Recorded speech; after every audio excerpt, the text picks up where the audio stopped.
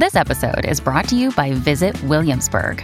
In Williamsburg, Virginia, there's never too much of a good thing. Whether you're a foodie, a golfer, a history buff, a shopaholic, an outdoor enthusiast, or a thrill seeker, you'll find what you came for here and more. So ask yourself, what is it you want? Discover Williamsburg and plan your trip at visitwilliamsburg.com.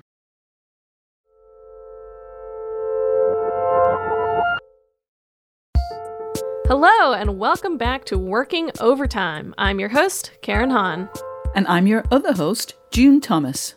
And I am your other host, Isaac Butler.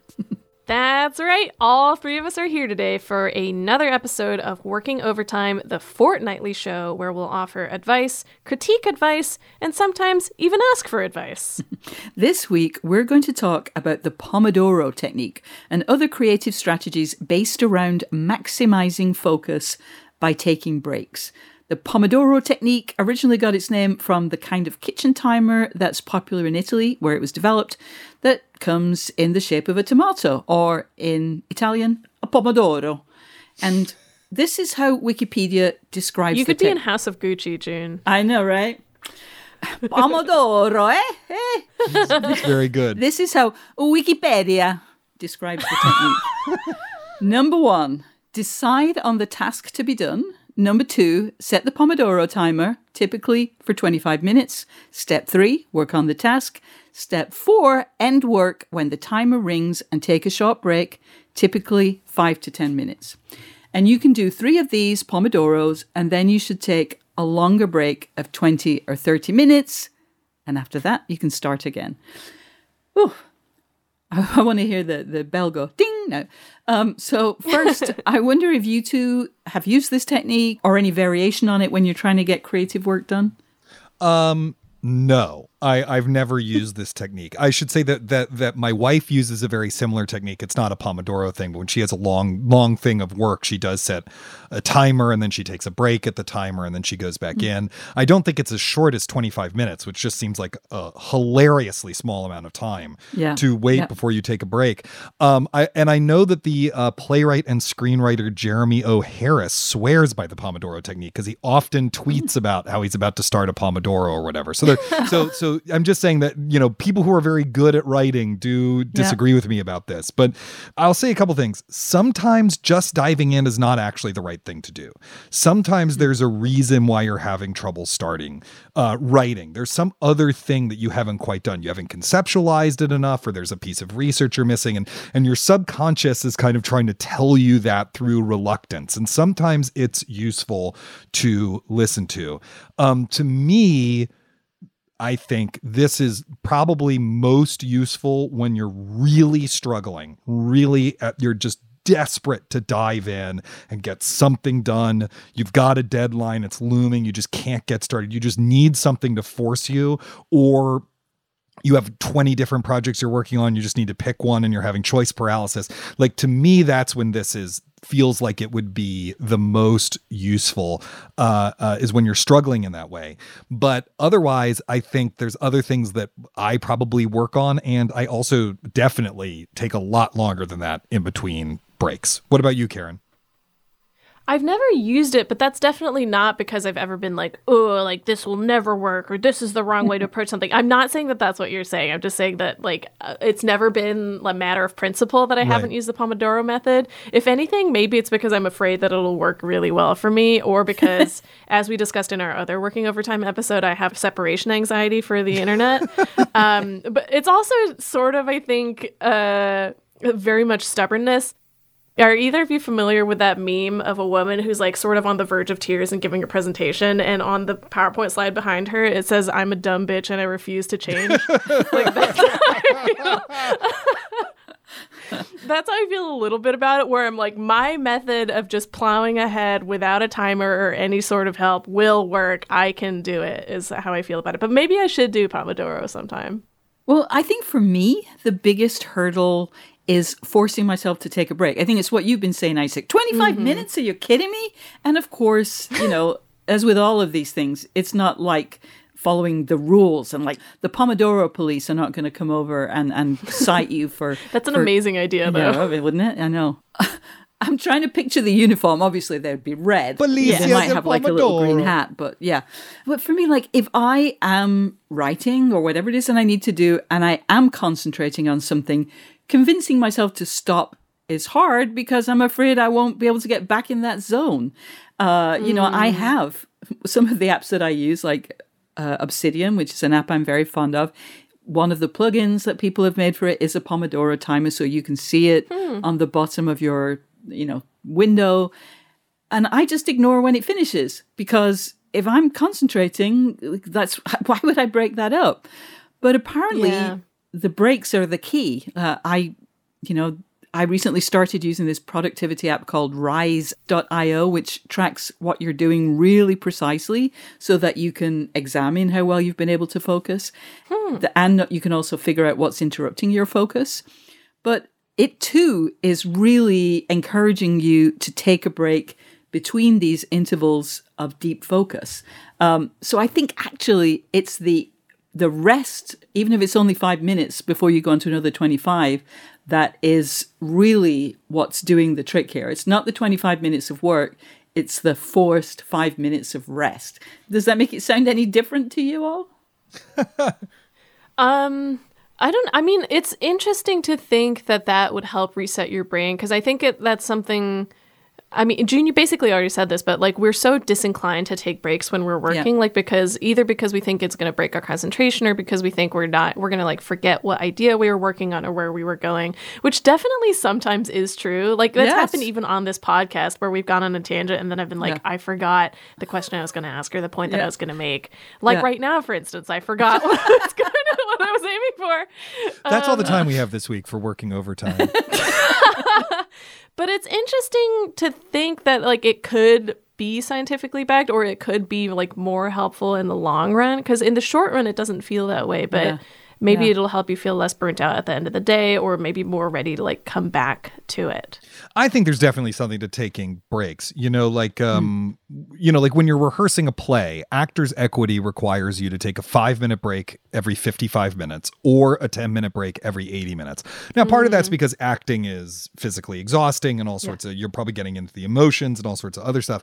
But I actually find that to be really helpful. And that is a sort of thing that like my body has sort of absorbed that through having rehearsals a lot in my teens and 20s that like, it's like, okay, every 80 minutes, my body starts to feel like, oh, I need a break right now. But I also think that it is worth saying that the mental energy and focus of generating and the mental energy and focus of revising, at least for me, I actually think those are two different processes with two different needs, agree. even though they look the same, which is to say they look like you sitting in front of something with your hands out. So, they're actually really looks like you're not doing anything. Yeah, exactly. Yes, exactly. And when you're generating, what you need is momentum. I bet that's probably true, even if you're not writing, if you're painting or whatever. What you really need is momentum, and taking breaks can actually really fuck that up. I mean, you still do need to take breaks, but if I was generating and taking a break every 25 minutes, it would actually, I know that would actually hurt my output, my ability to work. And I would be angry during the breaks and it would just not work, So when you're generating, getting in that zone, staying in that zone is hard work. And when you take a break, which you do need to take them, but then you have to work to get back to it. When you're revising, or especially when you're doing detailed copy editing, proofreading type work, you gotta take breaks all the time. And that's a thing I learned having to do the proofreading of the method, actually. And so what I would do is I would turn on an album of process music, which is to say, somewhat repetitive instrumental music that is based on rules. Canto Ostinato, there's on Spotify, there's an all cello version of Canto Ostinato that's very beautiful. That's like 50 minutes long. Steve Reich's Music for 18 Musicians, most of the versions of that are 60 to 70 minutes long. And when it was over, I would listen to it all the way through. I would press stop. I would stand up. I would pace around for a bit or whatever, or eat a snack, take a walk, whatever it is, and then sit back down, put on the headphones, start that album again, listen to it once or twice, et cetera, and so forth. Because you actually do need your eyes and brain to be refreshed in that kind of process.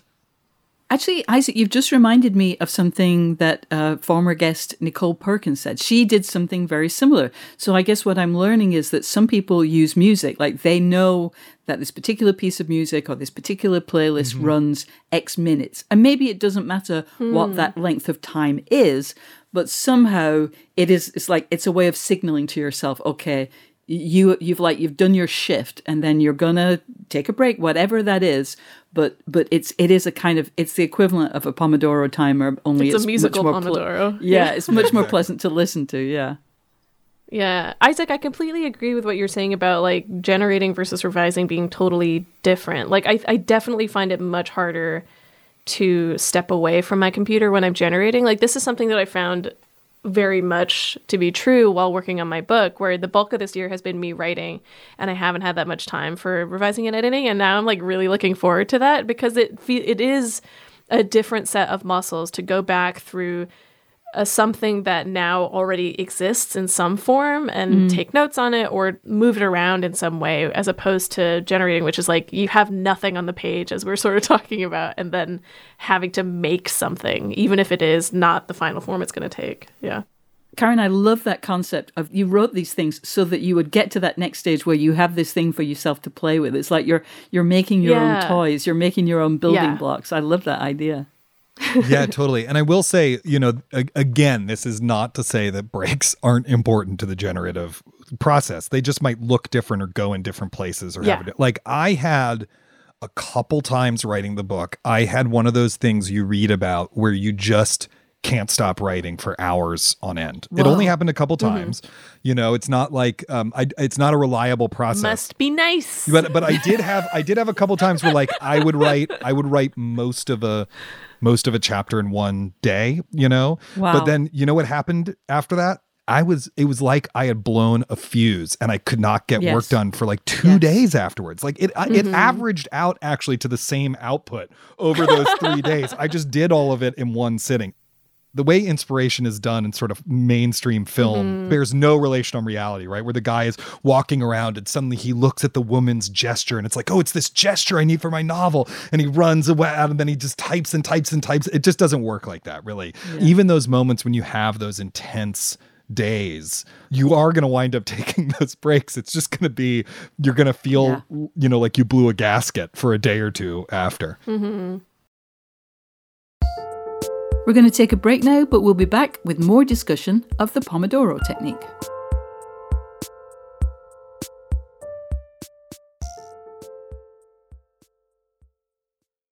What's the best way to learn a language? Immersion, living where the language is spoken and using it every day in everyday situations. But if that's not on the cards this year, you can still learn a language the second best way, and that's with Babbel.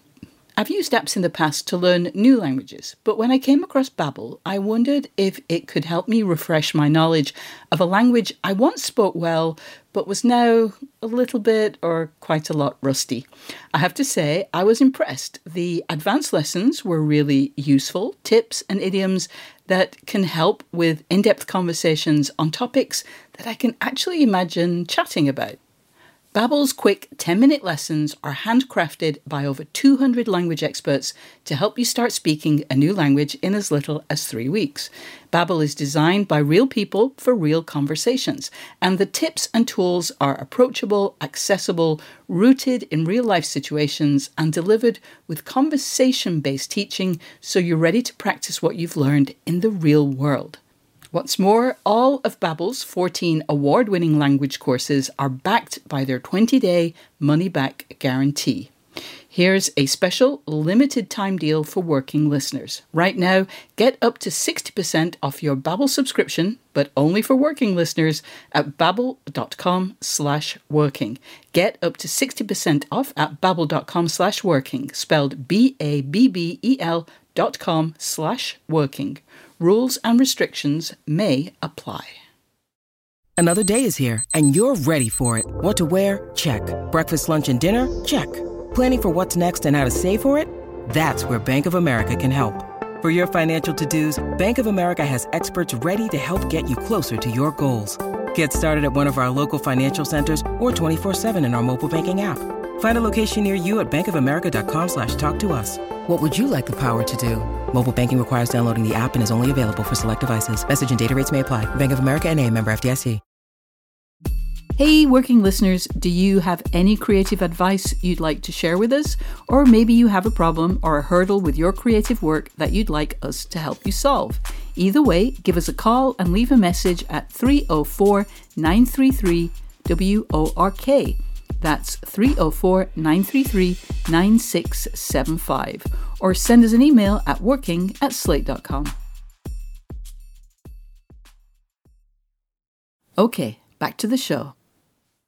I looked into the science of it a little bit. I'm the least scientific person in the world, but back in 2011, Science Daily wrote up a study that was published in the journal Cognition, and it found that, quote, even brief diversions from a task can dramatically improve one's ability to focus on that task for prolonged periods.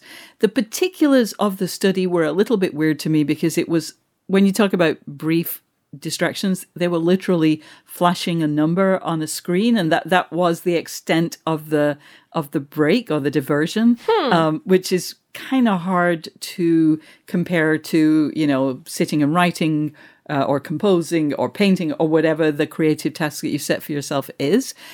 However, I will say, when I, you know, as much as I am such a, as they say in Spain, soy de letras, like I'm so not a scientific person, and I have a really terrible tendency to be like, that study makes no sense.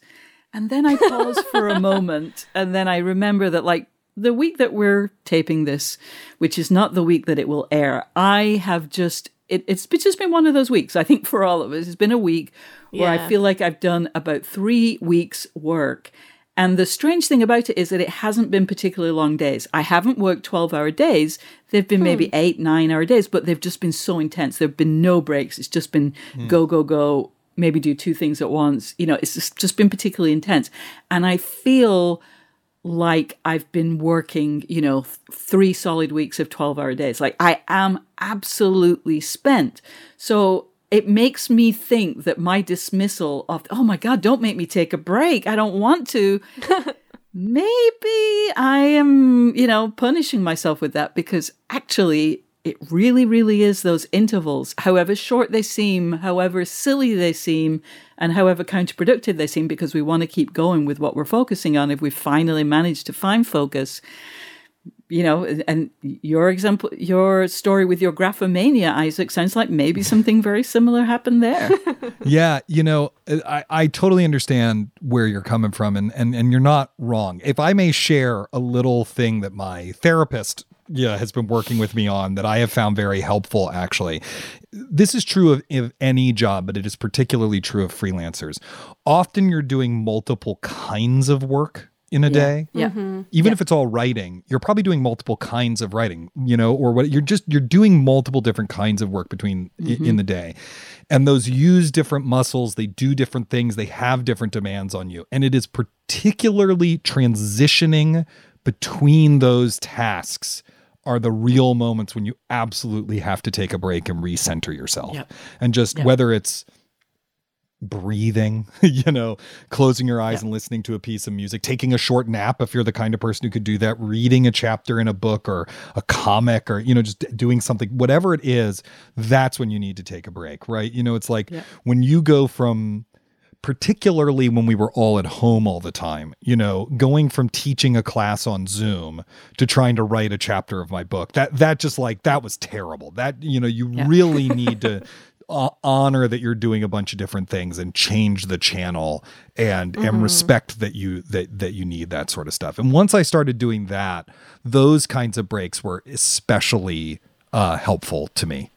And I think sometimes, as has kind of come up in this discussion, we get, well, I shouldn't say we, I will just speak about myself. There have been times in my work life when I've been aggravated by things. Like, for example, when you're an editor, there are quite a lot of times where you are forced by other people to pause, basically because you're waiting for people to file.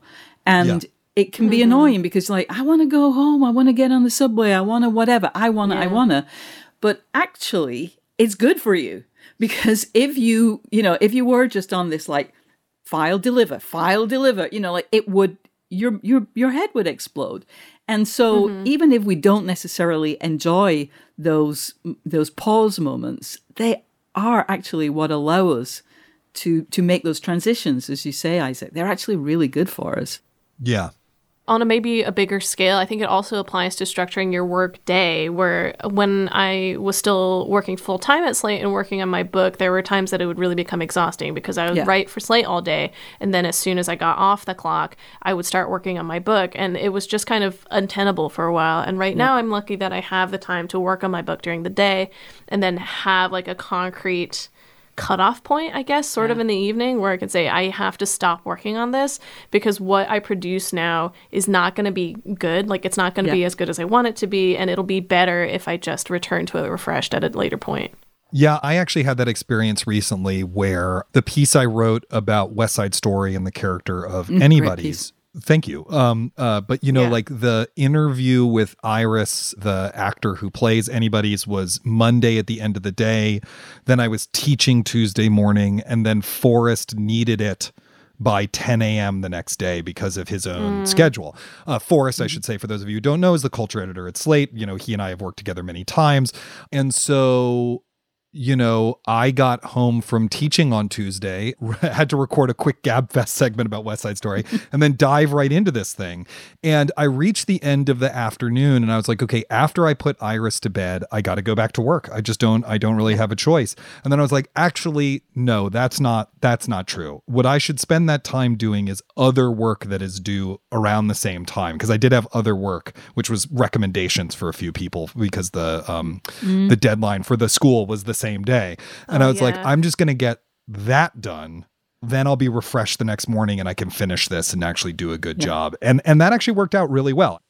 But had I done the reverse, tried to finish the piece Tuesday night and then write those recommendations Wednesday morning, I think actually all of it would have been a disaster, because the creative part of my brain was just exhausted at that point. Yeah. Let me ask you one other thing. Do either of you use timers in other ways? Recent working guest Oliver Burkeman suggested that in cases of extreme blockage, which sounds terrible, when you just can't make yourself do a thing you absolutely have no choice about doing, whether that's like your taxes, the latest TPS reports, or, writing a book you're contracted to produce, you should set a timer for a very short interval, like 5 minutes, say, because we can make ourselves do just about anything for 5 minutes. And I guess the hope is that you just want to kind of jumpstart your creativity, right? Do you do things like that? I mean, that is a thing that they talk about in addiction, right? If you don't want to use, you set timer. And that was certainly when I quit smoking. It's like you just focus on like, I'm not going to smoke for 5 minutes. I'm not going to smoke for 15 minutes. I'm not going to smoke an hour.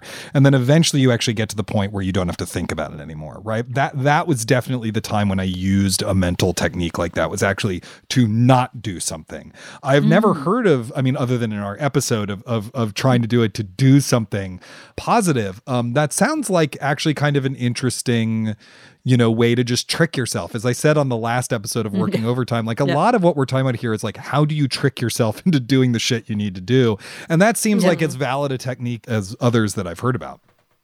Yeah. I've never used a timer in the way that we're describing, but I've definitely done the thing where it's like, if it's 11:45, I'll be like, I'll work until 12 and then I'll go like have lunch or whatever. Like that's, I think, the closest that I've come. Yeah. Well, that's all the time we have this week. Our timer has binged. If you like the show, please. So should we take a 5-minute break before doing the credits? Just have 5 minutes of dead air and then we'll do the credits at the end? Listeners, you can have 5 minutes after you finish the episode. Do your work for 5 minutes and then we'll finish the episode. All right, that's all the time we have this week. If you like the show, please subscribe wherever you get your podcast. And if you have ideas for things we could do better or questions you'd like us to address, we'd love to hear from you. You can send us an email at working@slate.com or give us a ring at 304-933-WORK. And if you'd like to support what we do, sign up for Slate Plus at slate.com/workingplus. You'll get bonus content, including exclusive episodes of Slow Burn and Big Mood, Little Mood, and you'll be supporting what we do right here on Working. It's only $1 for the first month. Special thanks this week to production whiz Kevin Bendis and to our series producer Cameron Drews. We'll be back on Sunday with a brand new episode of Working, and in 2 weeks, we'll have another Working Overtime. Until then, get back to work. Ding!